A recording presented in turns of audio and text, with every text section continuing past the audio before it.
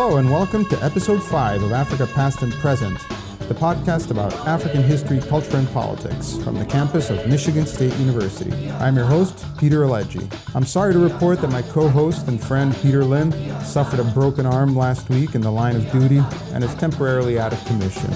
All of us here at Africa Past and Present wish him a speedy and full recovery. Today's program uses President Bush's recently completed visit to 5 African countries as a springboard to discuss U.S. foreign policy in Africa with David Wiley, the director of the African Studies Center at Michigan State University since 1977. Dave Wiley is professor of sociology and has a long list of accomplishments, which I'm not going to read off on this podcast, just a couple of highlights. He is the co-coordinator of the Consortium for Title VI National Resource Centers on Africa. He's the principal investigator on a whole number of multimedia projects, including the African e-Journals Project, the South African Film and Video Project, and the Program on the Lakes of East Africa. Dave is also the founder and past president of the Association of Concerned Africa Scholars, and also past president of the African Studies Association in the United States. He was very active in the American anti-apartheid movement, particularly through his leadership in the Southern African Liberation Committee in Lansing, Michigan.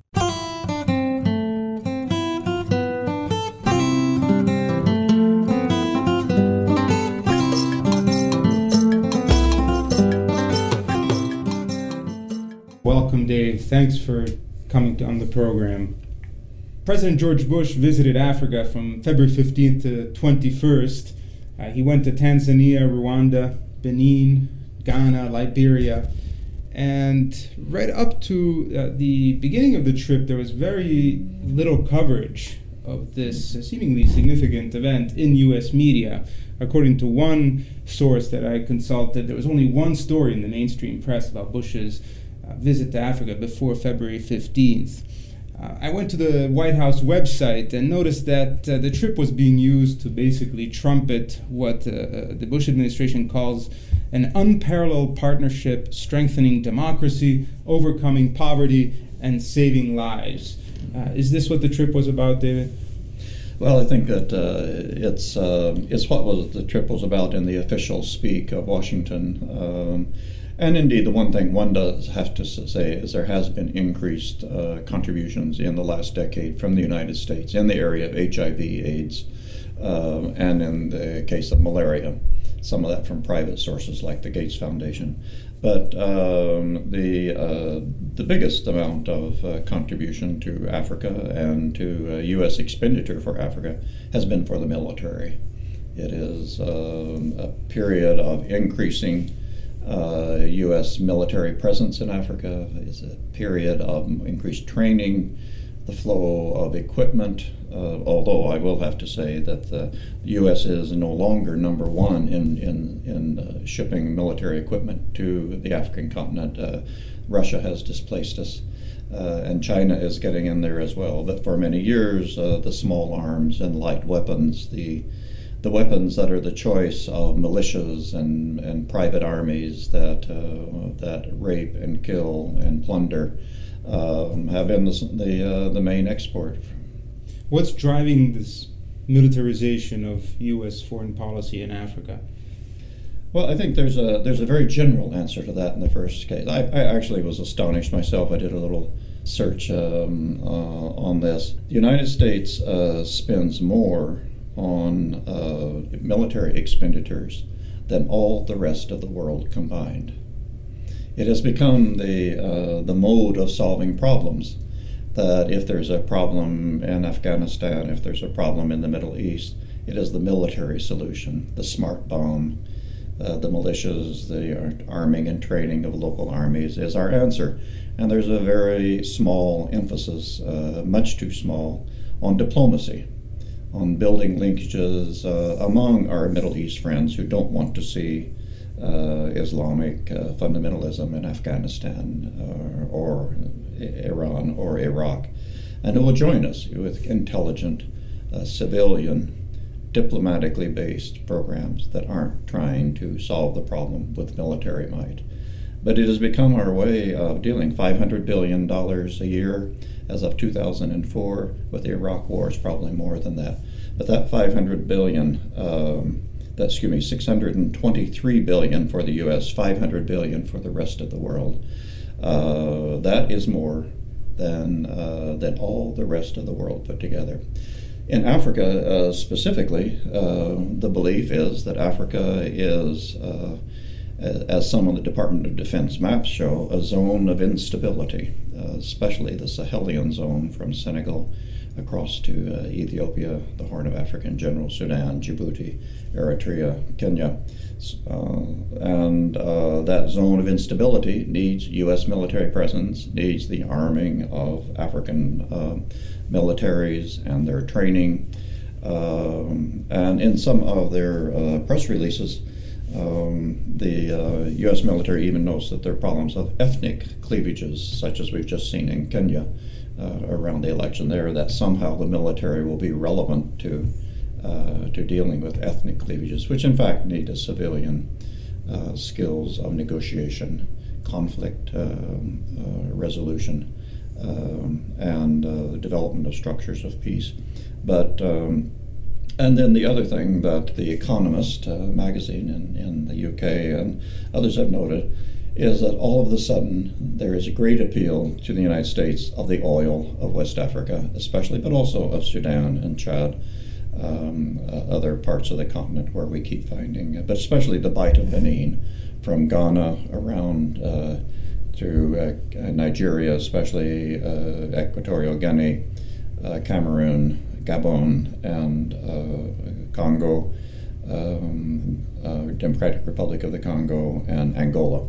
So it's estimated that by next year, a fourth of our America's oil from foreign sources will be from Africa, and that requires an increased U.S. military presence to guarantee stability.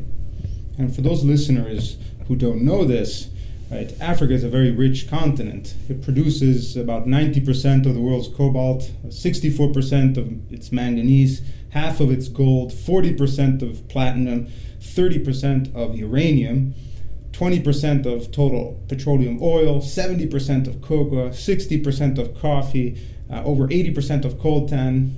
For those cell phone users out there, that's what makes the cell phone work. And 50% of the world's palm oil, phenomenally rich continent from a natural resource perspective. And clearly U.S. foreign policy, as David Wiley just indicated, is aimed to control the flow of those resources to benefit the United States. But again, national security and anti-terrorism efforts seem to be very important. And apparently there is now an African command being established for U.S. armed forces. Can you tell us a little bit about AFRICOM, as it's called, maybe what its inspiration is, or what level of operational ability it is right now? It's a bit ironic that until recent years, U.S. military affairs in Africa were largely controlled from Stuttgart, Germany, where the European Command, the Eurocom, was located. And what that mirrors, of course, is all during the colonial period. The U.S. doffed its hat to the European powers as of the agreement early in the 19th century that they would stay out of our affairs in Latin America and the Philippines. We would stay out of their African affairs. And so the NATO and the U.S. military command in Europe became the main point for most of Africa. The Horn of Africa was seen as Middle East. And so that was what the U.S. military called CENTCOM, Central Command. Right. And that was run out of Florida. That's where Iraq, Iran, and all of the turbulent zones of the Middle East are located and governed by U.S. So AFRICOM represents a new effort to ramp up the attention to Africa, both diplomatically and with military personnel in the embassies in the area, and with increased military presence symbolic of the U.S. is there and interested in the state of security affairs, of terrorist, of conflict that might endanger the zone, but many people would add endanger the zone and thereby American access to these riches that you've just have just listed here. It's interesting that one of the deputy commander of the European Command recently said, well, for many years the U.S. fleet has shown its face primarily in the eastern Mediterranean and in the Indian Ocean as a projection of U.S. power where the areas of our greatest concern. But he said, I predict that in the next decade, the U.S. fleet will be up and down the west coast of Africa, and already that is taking place with joint training operations with the Nigerian and the Ghanaian Navy, with presence there in Las Vegas, and with the U.S. exploring the bases, as one U.S. general noted, the thousands of military bases in Africa that can be used by the U.S. military should the need arise. That's an interesting aspect of this AFRICOM plan, is that so far it seems that the U.S. military forces will be using African countries' bases and not establishing U.S. bases in Africa. Can you tell us a little bit about those plans? Well, part of it has to do with a U.S. military that is stretched thin. So we don't have the human power to be on the ground in all these places, or to build or maintain all of these bases. There are many, many bases there, from the British armies, the French, the Belgian armies, all during history, and those areas, for instance, in the Democratic Republic of the Congo, which the U.S., and Liberia, which the U.S. built up during the Cold War years as air bases and the like. The intent is to be light on bases and heavy on mobility. And so the big U.S. base, where there are about a 7,000 U.S. military base, is in Djibouti, over in the Horn of Africa, right there sandwiched between Eritrea and Ethiopia, right next to the turbulent Middle East, but also as a point to interdict the alleged terrorists who, with Al-Qaeda having at one time had some presence in Sudan, and now allegedly in the Islamic Courts movement in Mogadishu in Somalia, where just this last week the U.S. military had been chasing alleged terrorists in southern Somalia on the border with Kenya, and so on. And that's with Hercules gunships coming in, and U.S. Marines and close support Air Force and military helicopters, and the Warthog Grumman A2, with a lot of focus upon projecting a military presence and being there to respond quickly. Now, African leaders and African nation states don't seem terribly excited to be perceived to be helping the United States. The only country that I know of that has openly supported the establishment of AFRICOM is Liberia, right? Right. So what about from the African side? How is this AFRICOM proposal being handled? What do you see happening? Well, I think Africa is raw these days with the disorder that was created, first of all, by the colonial militaries. Because when the colonial powers in the 19th century split up, at the Berlin Conference, split up Africa, the first form that they arrive with are the naval gunboats. And then comes their British or French or Belgian armies. And very quickly they recruit armies in neighboring countries to bring in to help conquer. So they put down the resistance in Nigeria or Ghana with Gambian forces.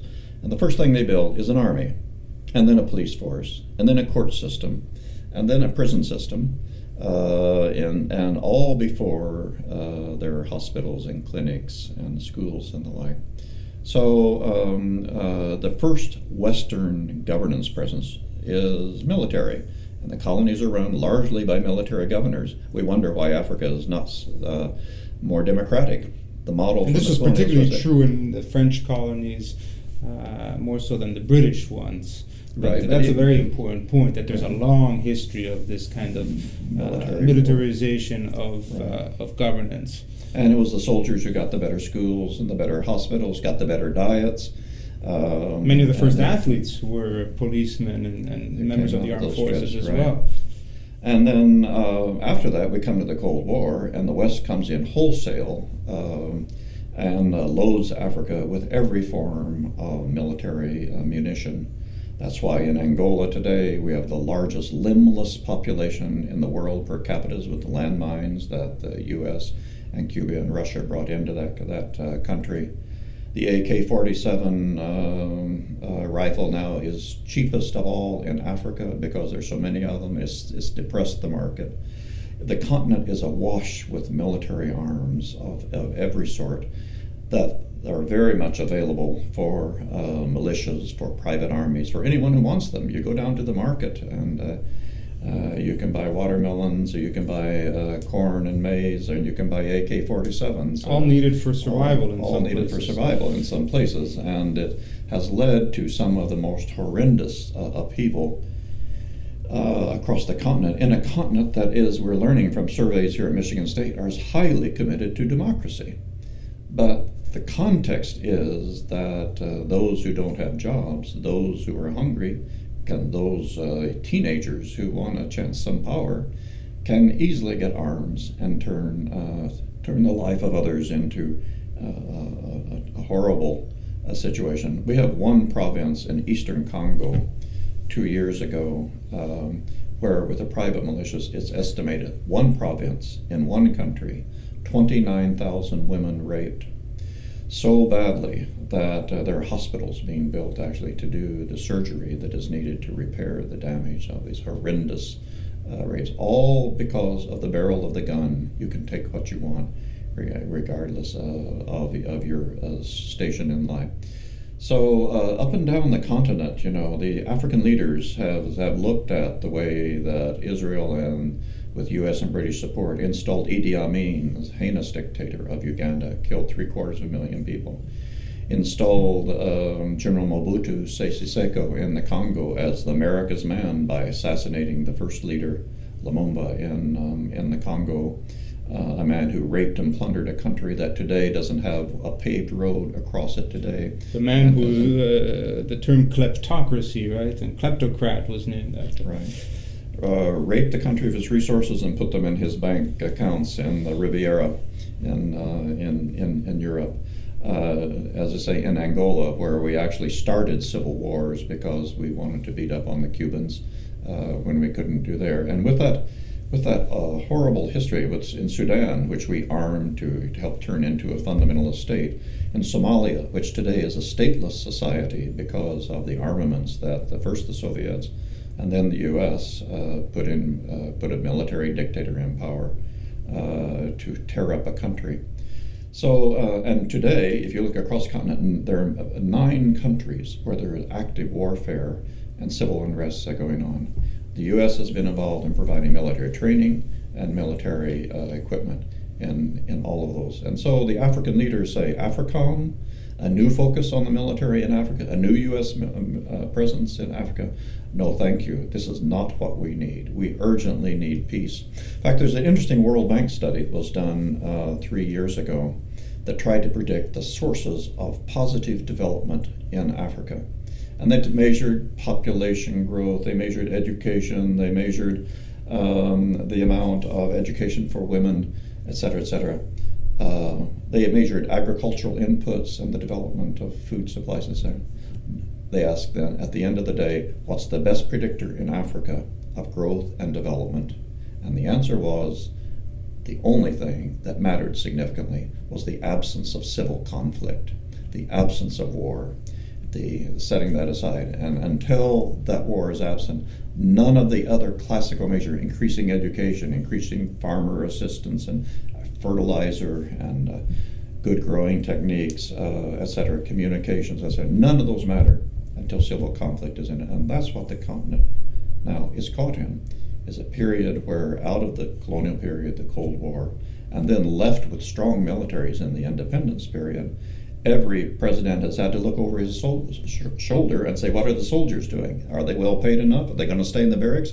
Are they going to toss me out? Because they've got the power to do so. In that kind of world, the U.S. coming with increased arms, increased military training, and a military headquarters in Africa is not what they see as a source of development. This is David Wiley for Africa Past and Present. I'd like to shift the conversation from this very, very interesting topic of the establishment of AFRICOM by the United States to the position of African studies scholars and African studies centers on sort of U.S. military and intelligence activities and funding in Africa. Just recently, on February 22nd, in the Chronicle of Higher Education, there was an article about a Fulbright scholar who says he was asked to spy while in Bolivia. And this reminded me of the kind of dangers and the kind of pressures that are often put on scholars such as ourselves by governments, not just the United States one, but here we're in the United States, so we'll focus on the U.S. government. And I think this is a point that maybe we should visit carefully. You were the founder, or one of the founders, of the Association of Concerned Africa Scholars in the late 1970s. And can you tell us a little bit about this history and the action that you and others took, and what we should do today? Well, in the 1970s, we had 15 or 20 years of African independence, but it had all gotten stuck on what was called Southwest Africa, later to be Namibia, the Portuguese territories of Angola, Mozambique, and Guinea-Bissau, South Africa, of course, and Rhodesia, and later to become Zimbabwe. And it was clear that the U.S. government was co-opting as much of the scholarly community, and one might add journalists as well, who were used as a source of intelligence information. It was so common that when, under the Kennedy administration, the Peace Corps was established with the first speech right down here in Ann Arbor, calling for the Peace Corps, one of the very first things that was insisted upon is that the Peace Corps must be separate from intelligence, and there must be a commitment from the administration to that, because they knew that these Peace Corps volunteers would be in danger if they were out there and thought to be spies. Right. Indeed, a lot of us had experiences of being seen as spies. When I was working in Western Kenya in a social survey, I needed maps to find the villages to do surveys on, to get attitudes towards the fishing industry there in Western Kenya. The local district governor refused to allow me to have Kenyan maps for fear that the CIA or the U.S. might invade Western Kenya. And so there was this suspicion of Americans all across. And at the same time, in that period, the U.S. was very much on the side of South Africa with a policy called constructive engagement. And in the Reagan years especially, that policy grew. And the U.S. was surreptitiously giving support to anything to bleed support away from people they regard as communists, like Nelson Mandela, Robert Mugabe, and others in Southern Africa. So given that scholars were being brought inside, and given that U.S. policy was on the side of white minority rule in Southern Africa, this group at Michigan State in the Kellogg Center met in a conference to talk about Southern Africa and democracy and freedom there. And at that time says, we cannot be quiet. We have to have a scholarly voice that has not just to be doing research and writing, as scholars are good at doing, but it has to actually say, what is the relevance of our perspectives on for policy? And then that came out, the Association of Concerned Africa Scholars, in the first instance with Willard Johnson of MIT and Emanuel Wallerstein as the first co-chairs, and then a program to address U.S. policy systematically for all the years thereafter. Was it an effective group in terms of how it influenced U.S. Foreign policy in Africa? And the activities of scholars? I think, first of all, it led to in the state and the Reagan State Department, it led to a commitment not to come to the African Studies Association meetings for fear of the very loud and overt criticism that would be voiced of U.S. policy there. So there was simply a distancing by the U.S. government. The other thing that happened in this period after ACAS was founded is in the early 80s, the Defense Intelligence Agency approached several of the African Studies centers, including the one here at Michigan State, and said, let us give you quite a lot of money, perhaps approaching $500,000 a year for African studies, which is, at that time, I think was 5 times our annual budget for all fellowships and things. And all you have to do is be on tap to provide reports on Africa for us when we need them down there. Well, specifically, what do you want? Well, we won't say now. We'll just down the line we'll be wanting. So the four of the African Studies Centers at Boston University, Indiana, Michigan State, and I believe it was Wisconsin, the directors got together and said, what are we going to do? We took it to our faculty. And our faculty said, the last thing we want is to break our partnerships with our African colleagues. And if we go inside, if we're seen as being bedfellows of the intelligence and the military plans of our government in Africa, that's the end of our research. In fact, it will hurt U.S. government interests because we won't be able to put on the shelf and in articles and reports and speeches the material we get because we are inside African countries, inside governments, inside universities so we don't want to give that up. So we're not going to take the military and intelligence money. We will sacrifice too much for ourselves and for our government if we do that. So that decision was made, and the directors of all the Title VI centers, the 12 big African Study Centers from California to Massachusetts to Florida and the like, got together, voted that we will not apply for or accept military or intelligence monies for African studies in any form. And what was the reaction of right-wingers and maybe also people at the center, the more nationalist inclined you know a traitor when you see one, right? I mean, those who are not with us are against us. And that was a clear feeling that, and so I think as a result of that, there's been a kind of divorce between the military and intelligence structures of the U.S. government and the Africanist community. They use the languages we do. The African Study Centers put forward more languages than the Defense Intelligence Agency, the Defense Language Institute, the Foreign Service Institute can put together in the U.S. government. So they use our resources, and so they use our writings as well. But they don't have us as employees to do the work. And it's interesting because the Latin American studies people, you mentioned the scholar in Bolivia, considered that, but the Latin American centers could not agree. And so they did not adopt the policy, nor did the Middle East Studies Centers, nor did the Southeast Asian centers, et cetera, et cetera. The Africanists are the only ones. And so in many ways, they are seen as deviant, that they have not done this. And in these post-September 11th times, that must create all sorts of problems for African study centers in the U.S. I think it has. There has been several efforts, including by a congressman here in Michigan, to create investigating committees that can look at these centers and see if they are balanced or unbiased in their presentation of what they do. That their suspicion is that they are anti-American and that this needs to be rooted out. I pointed out to one of them the other day that yes, there is a lack of balance in our center, and if you want us to be more balanced, we're going to have to install some more Marxist courses because we have the left is very underrepresented in our center. I don't think that's what they had in mind. Actually, that's quite a cheeky response, but I like it. So, at any rate, there's. I think this not only did this become the policy of the African Studies Centers, but the more than 50 African Studies programs in the Association of African Studies Programs adopted the same policy, and so did the African Language Teachers Association, and so did the African Studies Association nationally. So it's been an astonishingly concomitant response by a lot of different Africanists who had a similar perspective that the military history in Africa was not the way in to either deal with Africa's problems or for us to help our government to be intelligent about Africa. Yeah, I think that's a really important point to clarify again, that the Africanists in the U.S. really support openness, transparency, the use of specialist knowledge for equal partnerships with Africans.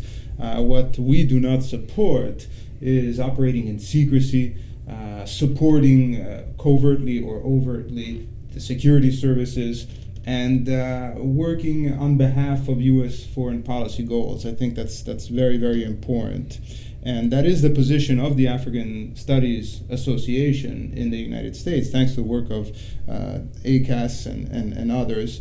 Since March 31st, 1993, there is a motion that has been policy not to take money, again, from the military and intelligence services of the United States. But at the same time, we are striving to produce this knowledge about Africa and Africans and to disseminate it and to do it right in as cooperative a way as possible with our African partners. Well, what we say, by the way, to our military friends is, we are not interested to be part of the intelligence operation, but we want to cooperate with you in making you more intelligent about Africa, and we will do that with our own resources.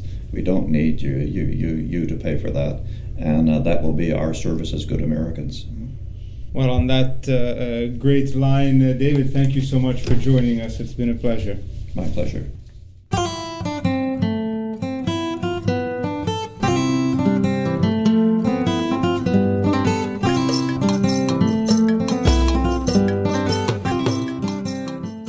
Now for the calendar of events on the MSU campus. All of these are free and open to the public. There's a public lecture by one of Africa's leading intellectuals, Achille Mbembe, Monday, March 17th, 4:30 to 6 p.m. in the MSU Union, Parlor C, which is a space located on the second floor.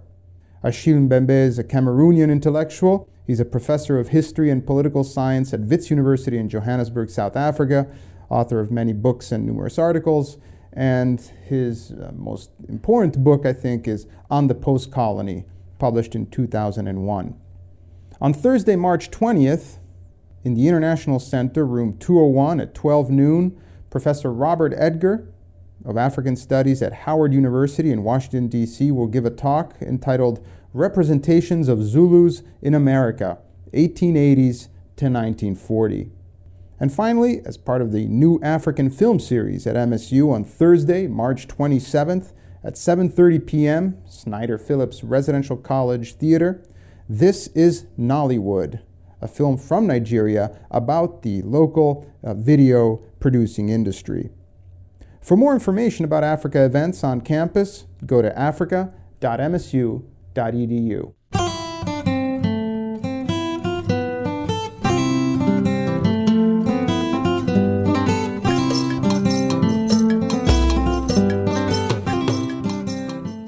Well, that brings today's program to a close. Please join us again in 2 weeks when Bob Edgar of Howard University joins us to talk about his lifetime's work as both a historian and an activist in Southern Africa's quest for political and cultural liberation.